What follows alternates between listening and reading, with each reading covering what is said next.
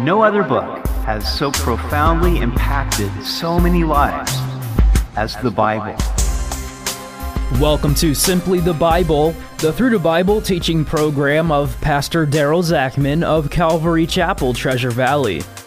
Today we'll look at Psalm 51. In the wake of his affair with Bathsheba, David pens his great psalm of repentance. Create in me a clean heart, O God, and renew a right spirit within me. We hope you'll join us as Pastor Daryl continues in the Psalms on Simply the Bible.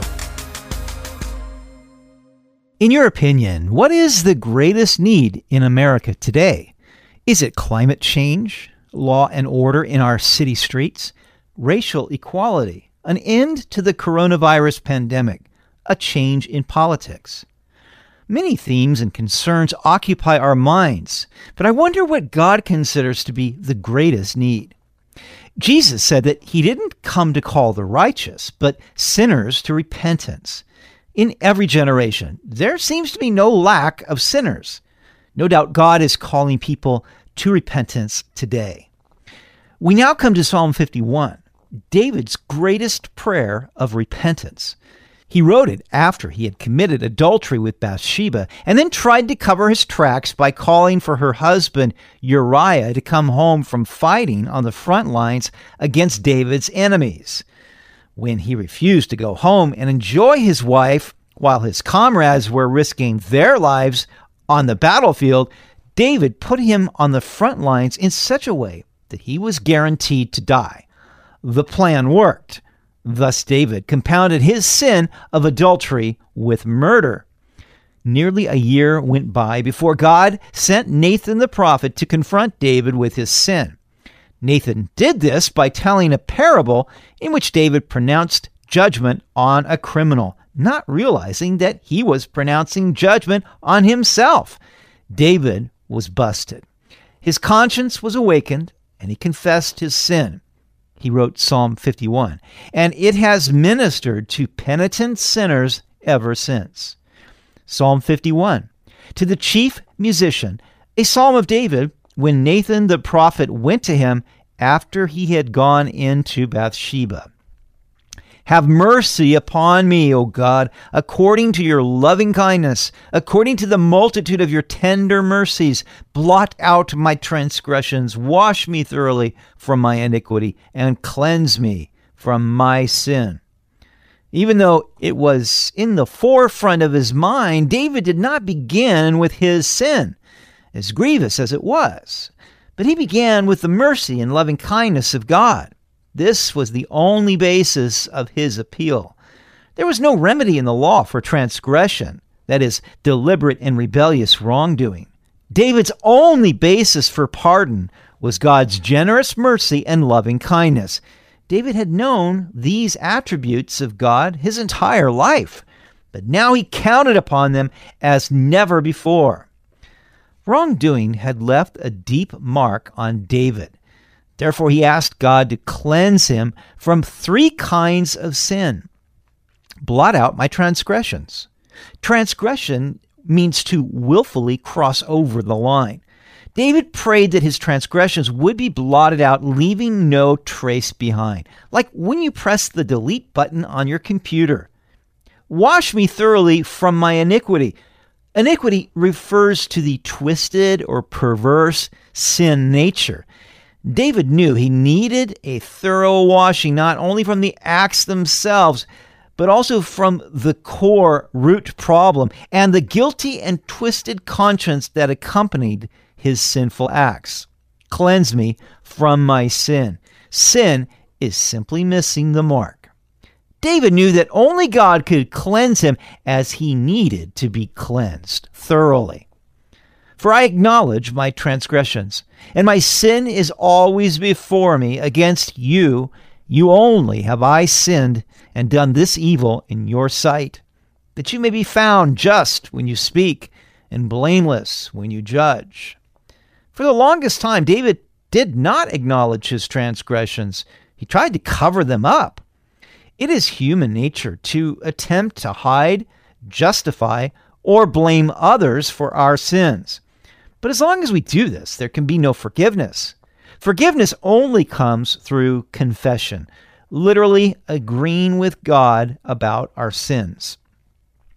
In the light of God's presence, David knew that his sin had primarily been against the Lord himself.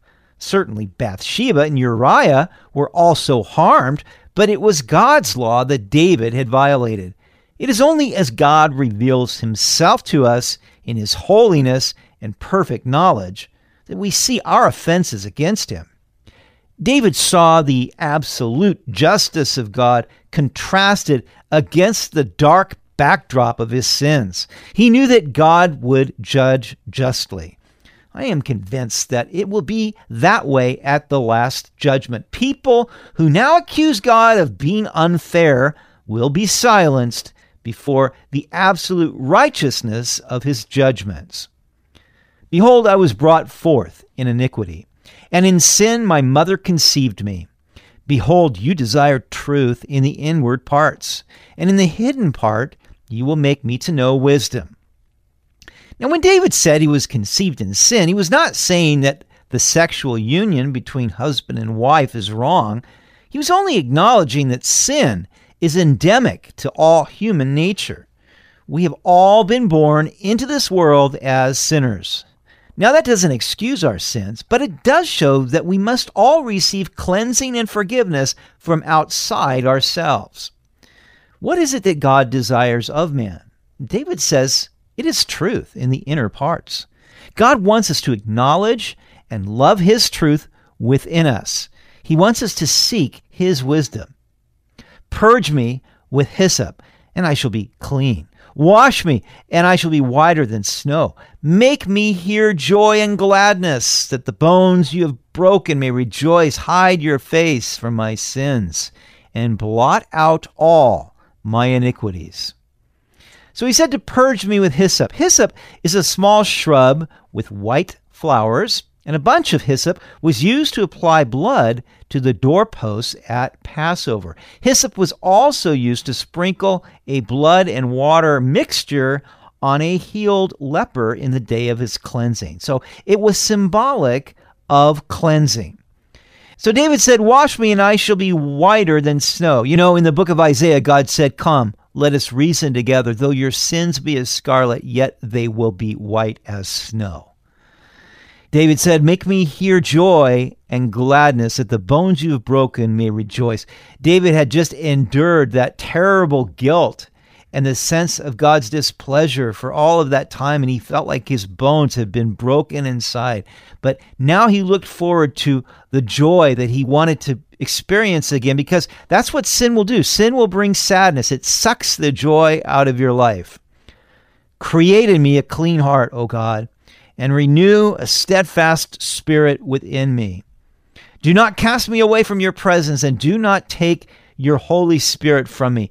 This is the core of this psalm. Create in me a clean heart, renew a steadfast spirit within me. David knew he was powerless to create a clean heart in himself. He needed God to do that. And he needed God to help him with having a steadfast spirit. You know, we can decide that we're going to change. We may make some progress in that area, but then we don't follow through in the long term. It has to be God that gives to us that steadfast spirit that changes us and makes us want to will to do the right thing over time. Then he said, don't cast me away from your presence, and don't take the Holy Spirit away from me. I think this is probably David's greatest fear. Having known the presence of God, having desired to dwell in his house forever, David did not want to be cast out from God's presence, nor to have the Holy Spirit of anointing that had been upon him removed from him. Restore to me the joy of your salvation, and uphold me by your generous spirit. Then I will teach transgressors your ways, and sinners shall be converted to you. Again, David looking forward to that restoration of the joy of knowing he was saved. There's no greater joy than knowing your name's written in heaven, knowing that you're pleasing God, and that his generous spirit is upholding you. I love that. Just knowing that God's spirit is generous toward us. We don't get what we deserve. Then David said, I will teach transgressors your ways. Here's the thing. It's as we have failed that we are able to teach others who are also failing. The person that has received forgiveness is the best person to preach to those who are in sin. The sinner will never be converted by somebody who's better than they are, who thinks they're holier than they are. It's other sinners who have been through the same thing, that have received God's grace, His mercy, His forgiveness. That's who a sinner is going to listen to and hopefully be converted. And that's what David said. Then sinners shall be converted to you. Deliver me from the guilt of bloodshed, O God, the God of my salvation, and my tongue shall sing aloud of your righteousness. O Lord, open my lips, and my mouth shall show forth your praise. Again, David had just dealt with this awful guilt of bloodshed, knowing that he had murdered Uriah. And so he prayed that God would deliver him from that guilt. You know, there's nothing that can remove the guilt that we have over sin except God. And God does it for us today through the blood of Jesus Christ. And David said, then my tongue shall sing aloud of your righteousness, of how good you are and what you've done for me.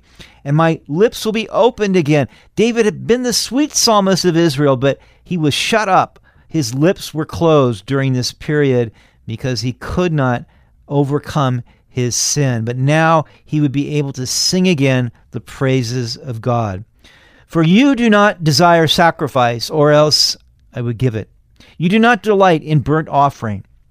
The sacrifices of God are a broken spirit, a broken and a contrite heart. These, O God, you will not despise. There was no lack of bulls and goats in David's possession, but David knew that that would not satisfy God's heart. What God was looking for was the sacrifice of a broken spirit. And when David's spirit was broken over his sins and his heart was contrite, then he knew that that's what God was looking for.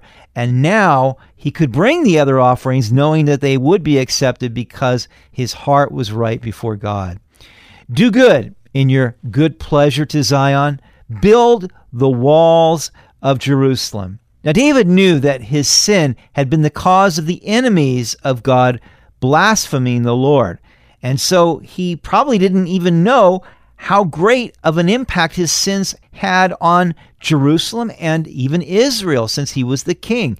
There was sin in the camp, and so now he's saying, Lord, restore and build the walls of Jerusalem. And that speaks of just building up the righteousness of a city or a nation. Then you will be pleased with the sacrifices of righteousness, with burnt offering and whole burnt offering. Then they shall offer bulls on your altar. And David looked forward to just the restoration of the strength of Jerusalem, of Israel, of being accepted by God. And may I just say, I do believe that this is the great need for us today. We need believers to get real with God, to humble themselves, to confess their sins, their own sins. Judgment begins in the house of God.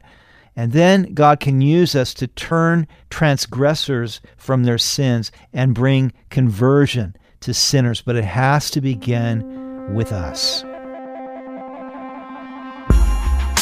You've been listening to Simply the Bible, the Through the Bible teaching program of Pastor Daryl Zachman of Calvary Chapel, Treasure Valley. For more information about our church, please visit our website at calvarytv.org. To listen to other episodes, go to 941thevoice.com or check out our podcast on iTunes or Spotify. If you have any questions or comments, please contact us through our website. Next time, we'll return to the book of Judges, beginning with the infamous story of Samson and Delilah. We hope you'll join us as we continue in God's Word on Simply the Bible.